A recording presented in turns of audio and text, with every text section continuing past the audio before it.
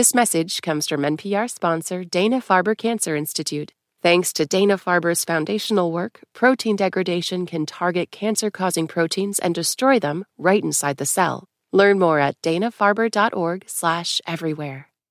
You're listening to Shortwave from NPR.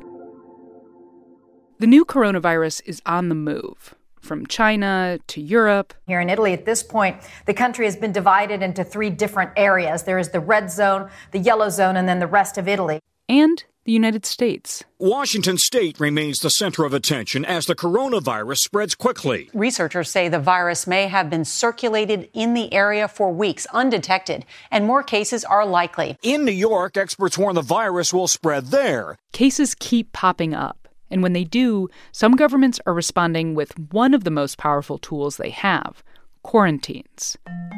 Dr. Nahid Bhadelia knows a thing or two about quarantine. You are a person not only under investigation for potentially developing a disease, but you are a person whose trustworthiness is now come into question. Will you follow the rules and will you keep me safe from you? She's an infectious disease specialist and was quarantined twice after returning home from Sierra Leone during the Ebola outbreak there in 2014. The sudden change that you see in people's faces, it's like you are a human, but all of a sudden you've become a threat to them. Today on the show, we'll talk about what quarantine actually is, why this virus is so good at evading it, and what steps the United States might have to take to contain the novel coronavirus. This message comes from NPR sponsor Dana-Farber Cancer Institute, one of the largest recipients of NIH funding. Dana-Farber scientists played a substantial role in developing more than half the cancer drugs approved by the FDA in the last 5 years, data through 2022. They've made one advanced cancer discovery after another for over 75 years. Dana-Farber Cancer Institute is changing lives everywhere. More at danafarber.org/everywhere.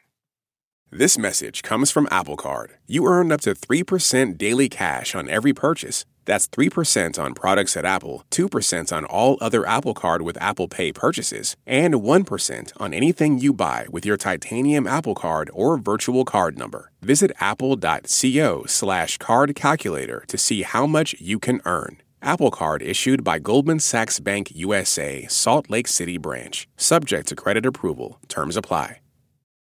Dr. Bhadelia is the medical director of the Special Pathogens Unit at Boston University. And so she's been paying close attention to this latest outbreak of the novel coronavirus and all the efforts to stop it. First, it's important to understand why this virus is hard to contain. A lot of the symptoms it causes are the same as what people experience when they get the cold or the flu. On top of that, there's some evidence that people can transmit the virus before they have symptoms, and perhaps even after they feel better. And even if that doesn't happen often, it's still a problem when you're trying to track an outbreak. Because if you don't have symptoms, you're not going to come to care. And if you're not going to come to care, we won't know that you're sick and hence be able to do contact tracing, which is basically looking for anybody else you may have been in contact with. We didn't really have a test for this virus until February. And initially in the States, we were only testing people who had traveled to places with outbreaks or people who had been in contact with somebody who had the disease. Now public health officials have expanded who can be tested, which is why all these new cases are making the news. Yes, I think that's playing a major role in the identification of some of the new cases. And I also think that's going to lead to new cases being diagnosed during this week in the United States. Though, just to be clear, Dr. Bhadelia says that doesn't necessarily mean there's a big spike in the number of people who are sick. We're probably just identifying more and more people because we're testing more people. And when these cases appear, local governments are taking action. In Kirkland, Washington, firefighters and first responders have been quarantined. But what is quarantine? So quarantining is the practice by which we separate those that we think may have had an exposure to a disease of interest from the rest of the community. And the reason to do that is because if they develop symptoms, we want them to be separate at that point from others so they don't transmit that disease to others. Gotcha. So individual quarantine obviously is a very different thing than mass quarantine, which is trying to quarantine huge groups of people. Tell me a little bit about them.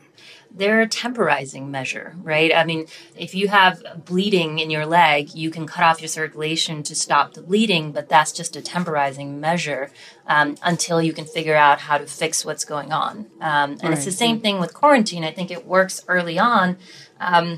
If you can sort of separate people in a smaller outbreak, it becomes much more difficult as the outbreak or the epidemic becomes bigger, because now you're talking about a bigger group of people.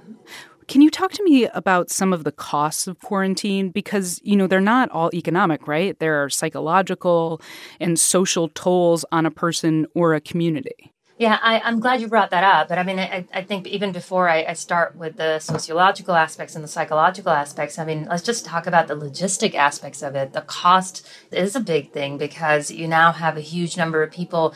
It's not just the direct cost of putting somebody in quarantine, but you are taking them, if they are a working adult, you are taking them out of the workforce.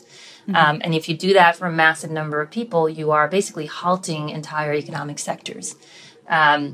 But then there is the logistics cost on the aspect of it, which is if you quarantine people, there needs to be a plan to basically feed them, ensure that they get medications that they need if they get sick. So there's that element. And then there is the sociological and psychological aspects and the stigma. Because what you're being told is that you are potentially a threat to society. And so there's the figuring out the logistics of how do you sort of survive, within close quarters and alone for a long period of time. And the second is the loneliness of it. I remember for me, I think, for both of my stints of quarantine, I was desperate for company. And so, of course, we recognize the importance of separating folks who may be at high risk of potentially developing this disease. But, you have to take into account what else is going on in their life and what kind of support do they need, psychological support that they need as they go through with it.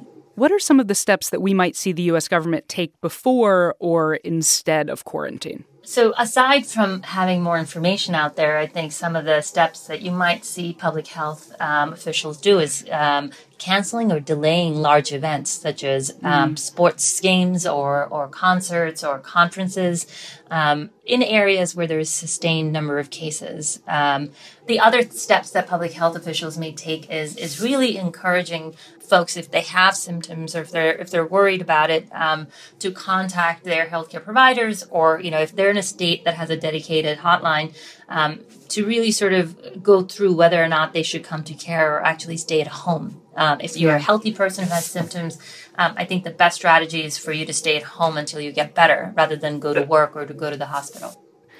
So I've also heard people talking about school closings, which I think could be really tough, especially on parents who maybe can't take time off to stay home with their kids, right? Yeah, I think that for every step that we take in the public health realm, there's going to be consideration of how we are going to mitigate the impact of those steps on people. And that's what helps us ensure that there is adherence to recommendations, right? And so school closings are an excellent example, because you're not only asking that student to stay home, but you're asking that parent to stay home from work, who may or may not have the job security to be able to do that. So thinking through, how you support parents who are going through that in a district where you close the school is going to be important. Right. Okay, so as a person who works in infectious disease, who works in hospitals, has experienced quarantine themselves, do you think the United States is prepared to quarantine large groups of people? I think we need a little bit of work on that. Gotcha. WHO actually has a wonderful guide that they released for countries as they're thinking about mass quarantines. And one of the things that they talk about is the importance of community engagement and outreach to really explain to people why this is being done and the importance of it if it is being pursued. And so if we are going to do it, aside from the logistics readiness, I think one of the things to think about that the U.S. may have to do is massive amounts of community outreach to ensure that people understand, or sections of communities understand why this is being done. Yeah. The other part of this is we have to see, aside from quarantines, if they are pursued, we have to invest in behavior change and community engagement because that is more sustainable and probably in the end what's going to help stop the epidemic. Yeah. So I guess one of my questions is, if we got to a point where we needed to do, big quarantines in the United States, would it really be as effective here versus a place like China, which obviously has a different government setup? I think whether or not the mass quarantines in the United States work it's dependent on a few different factors, right? Anything can work if you throw enough resources at it, if you're not willing to put enough manpower to make sure that, something goes according to plan. Then the question becomes, is that the most effective way of spending resources? But regardless of whether or not we pursue quarantine, I think the important thing to know is what makes quarantine effective in certain communities versus not is the amount of effort you put into engagement with that community and the people that you're quarantining. Education about why that's being done and ensuring people that their needs, both economic and logistic and ability to survive well in quarantine, are met. Yeah. So I know there's been some back and forth about whether or not quarantine has been successful or not in this case, whether or not global efforts have helped slow the virus at all or have been a waste of resources. How do you see that?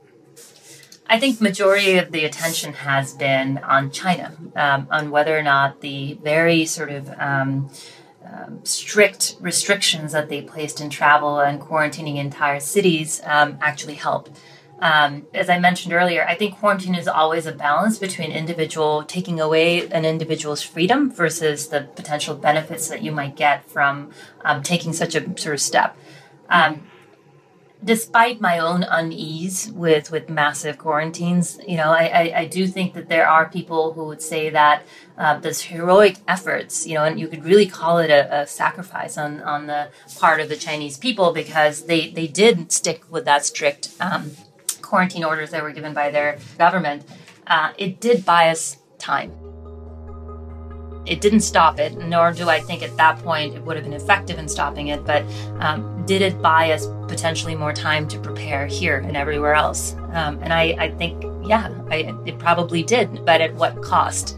And more importantly, did we take advantage of that time? Dr. Nahid Bhadelia is an infectious disease physician and the medical director of the Special Pathogens Unit at Boston University. You've been listening to Shortwave from NPR. Today's episode was produced by Rebecca Ramirez with engineering help from Josephine Nionai. It was edited by Jeff Brumfield and fact-checked by Emily Vaughn. I'm your host, Maddie Sofia. See you next time.